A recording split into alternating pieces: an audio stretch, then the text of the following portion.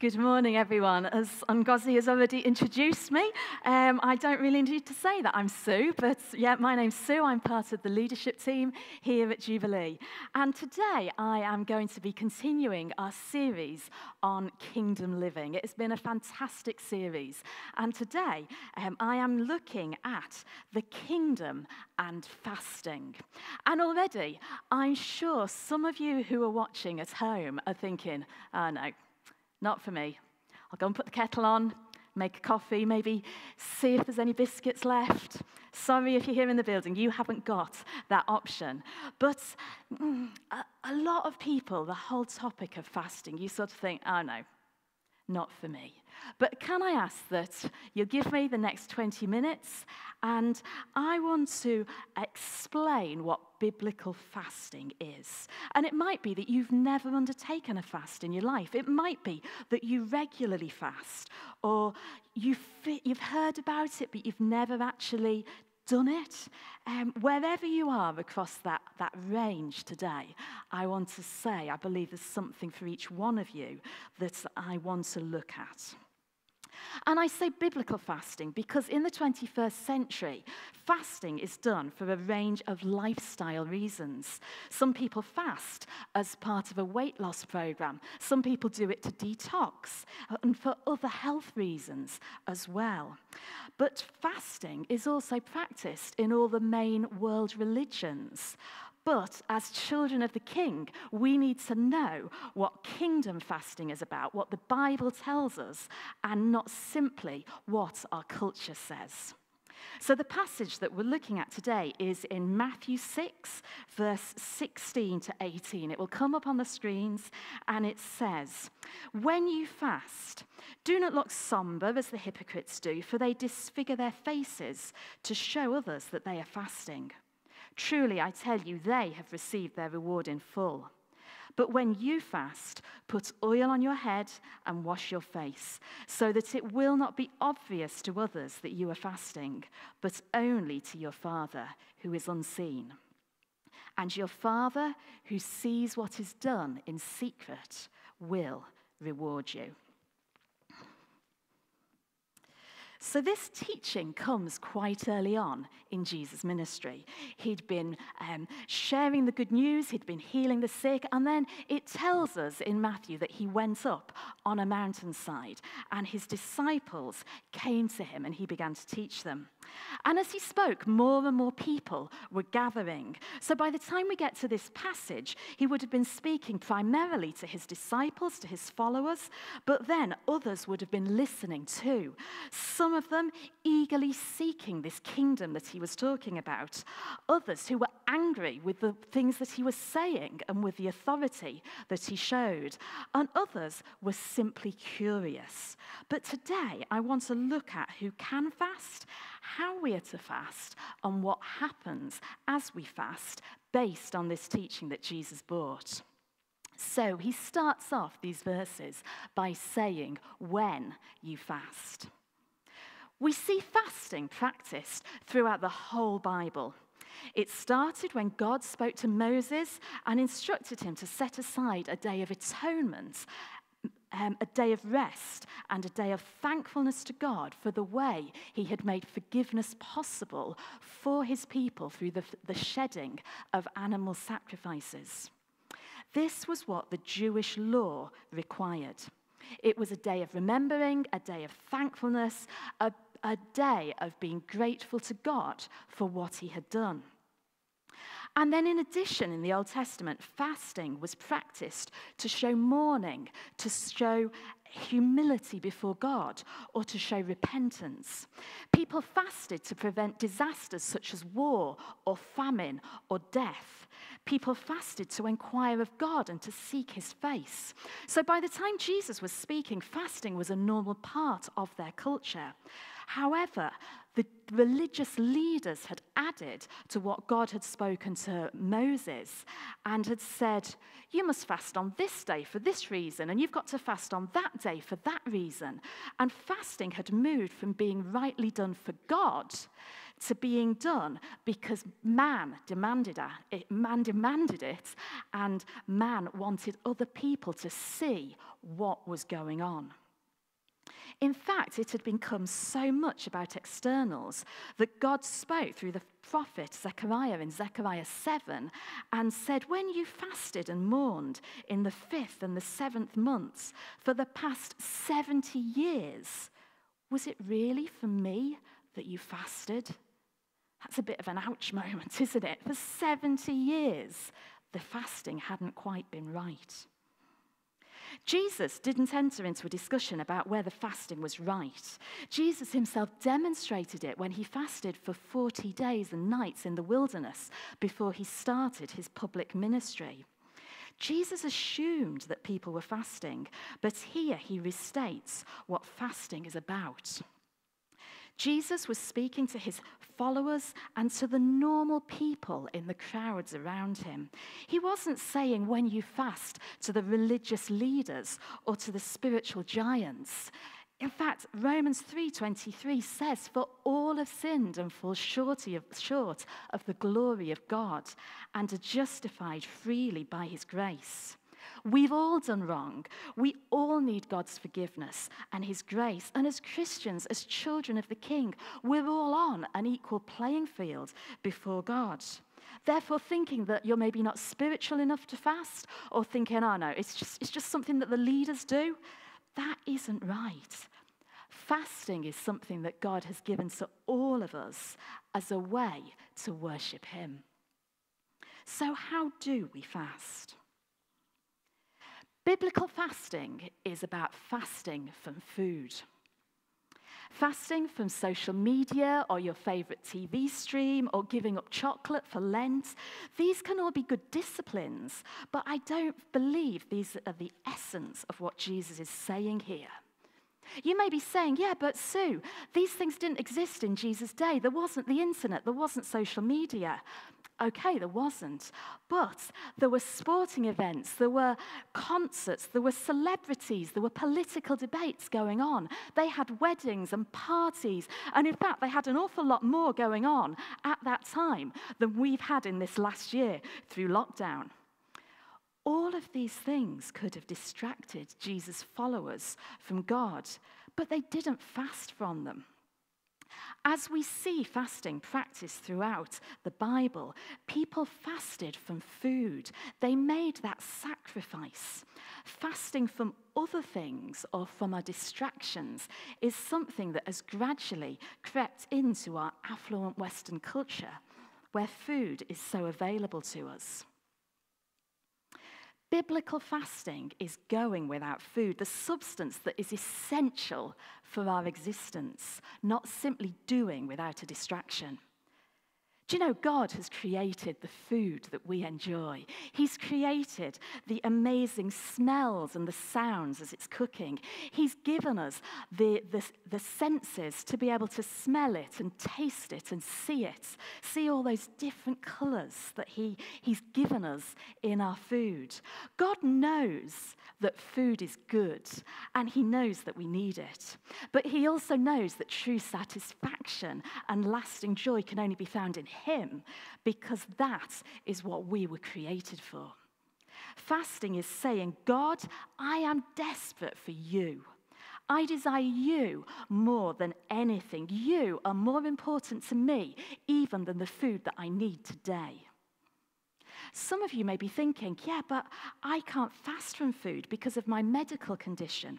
It would be dangerous. And if that is the case, then please don't put yourself at any risk. Because fasting, as with giving, as with prayer, it is about our heart before God. And it might be that God is asking you to let go of something else. But I know somebody in our church who is a diabetic, and when they fast, they actually don't not eat because that would be dangerous, but they restrict themselves to a certain type of food. They're denying themselves, but they are keeping themselves safe. And this type of fasting is practiced by other people, maybe people who need medication to take each day, and they have to have it with food. Other conditions require a regular intake, maybe if you're pregnant or breastfeeding, but people are still able to deny themselves, as my friend who's a diabetic did, by saying, okay, God, I'm just going to eat from a very basic type of food, maybe just having bread or toast through the day, maybe just having soup or other liquids. I've actually got a friend who is an insulin-dependent diabetic who went to their diabetic nurse and said, I'm a Christian and I want to fast. Can you help me? And the diabetic nurse worked with them to adjust their insulin dose so that they were able to fast safely, fast under the medical guidance, but they could still make that sacrifice to God. And I don't say these things to tell you what you should or you shouldn't do, but rather emphasize that there is no one way to fast from food. And it is possible for the majority of people. However, it is essential that you take care of yourself and that you seek medical guidance if you've got any concerns. I would advise too that if you've ever had an eating disorder or if you've ever struggled in the past with that, to speak to a leader here or a trusted friend who is a Christian, just to talk through some of these issues, because again, I wouldn't want anyone to come to harm from what I am saying today.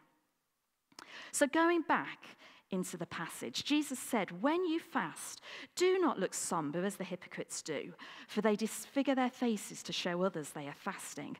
But when you fast, put oil on your head and wash your face, so that it will not be obvious to others that you are fasting, but only to your Father who is in heaven.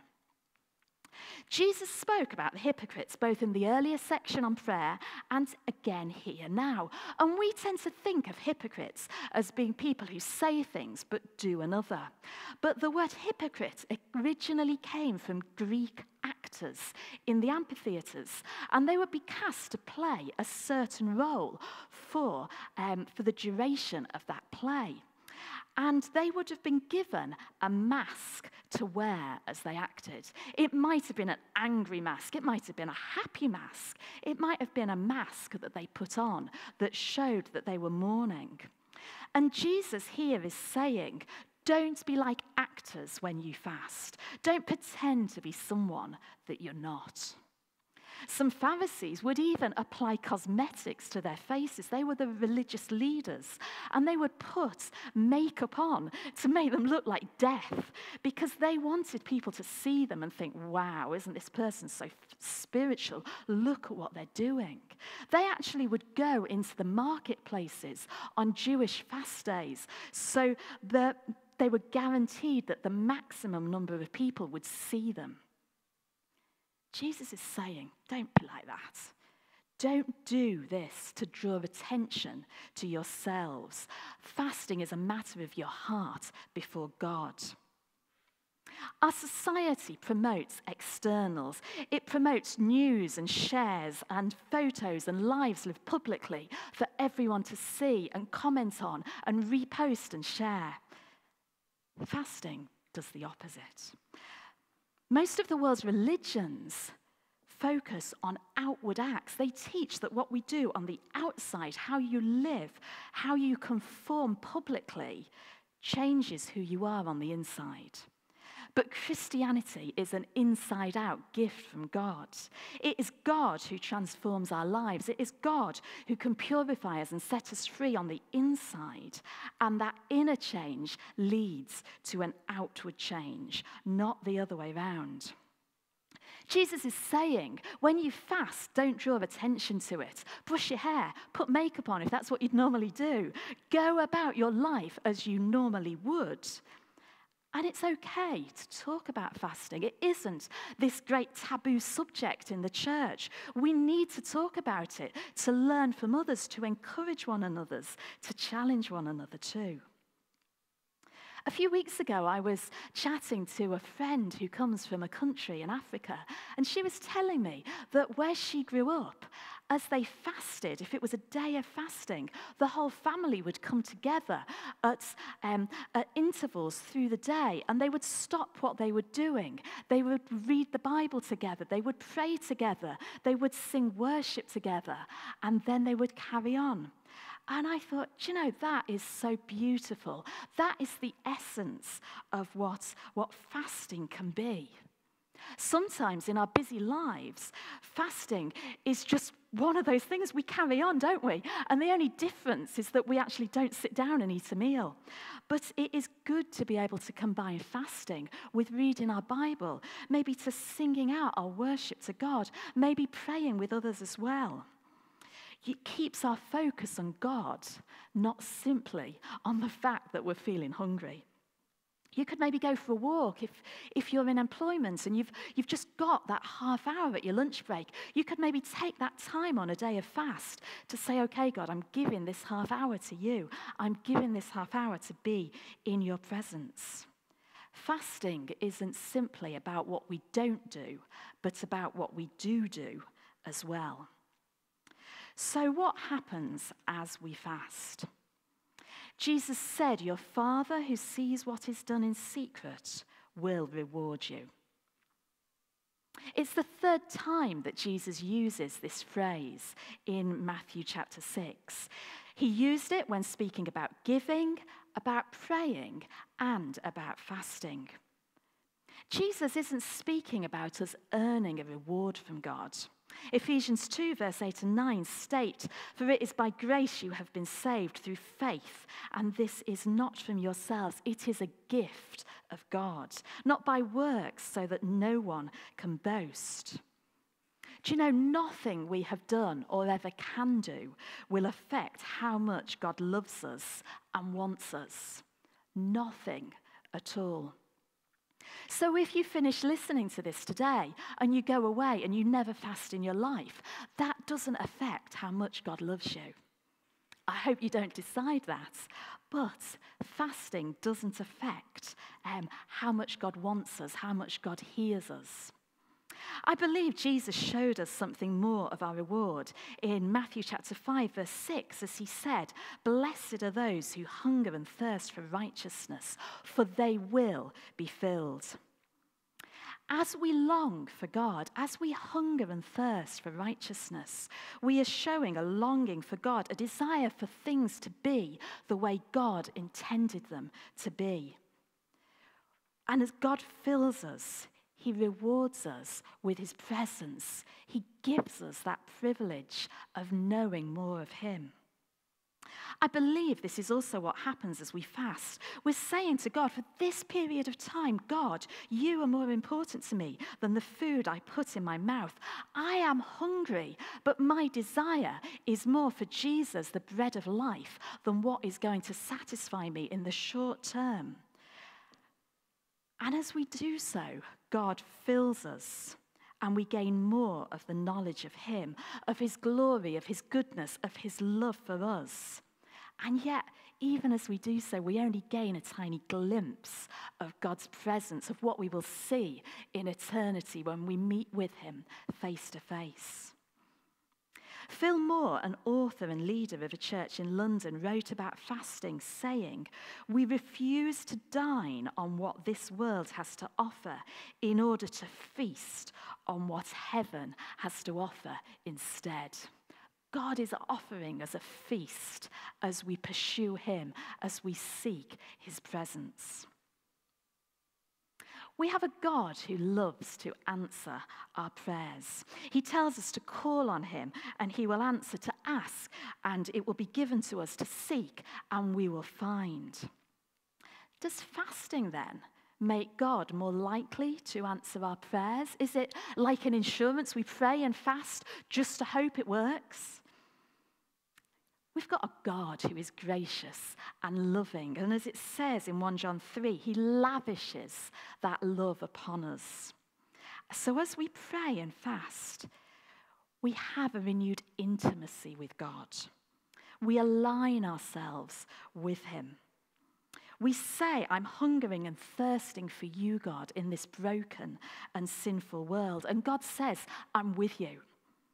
He may give us added clarity as we pray. He may give us the physical strength to press on in our battles. He may give us the added intensity. He may give us insight into what he's doing, or give us prophetic knowledge of what he is saying in a given situation. But we need to seek God, the giver, and not the gifts. In Isaiah 58, God is speaking through Isaiah about true fasting. Dan mentioned this passage a couple of weeks ago, but I want to look at it again because I believe it is so crucial. And the people were complaining to God that he hadn't noticed their fasting. And so God replies to them, initially criticizing their behavior and how they ill-treat others while they fast, but also pointing out that their fasting, like Jesus was saying, was simply for show.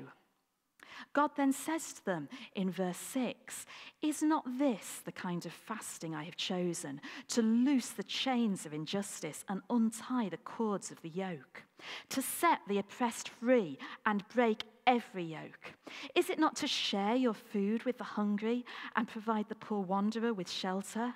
When you see the naked, to clothe them and not to turn away from your own flesh and blood? Then your light will shine forth like the dawn, and your healing will quickly appear. Your righteousness will go before you, and the glory of the Lord will be your rear guard. Then you will call, and the Lord will answer. You will cry for help, and he will say, here am I.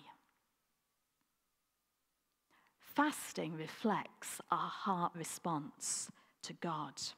But it doesn't simply end there. As we fast and as our hearts are touched by God's presence, it will have an outward effect too.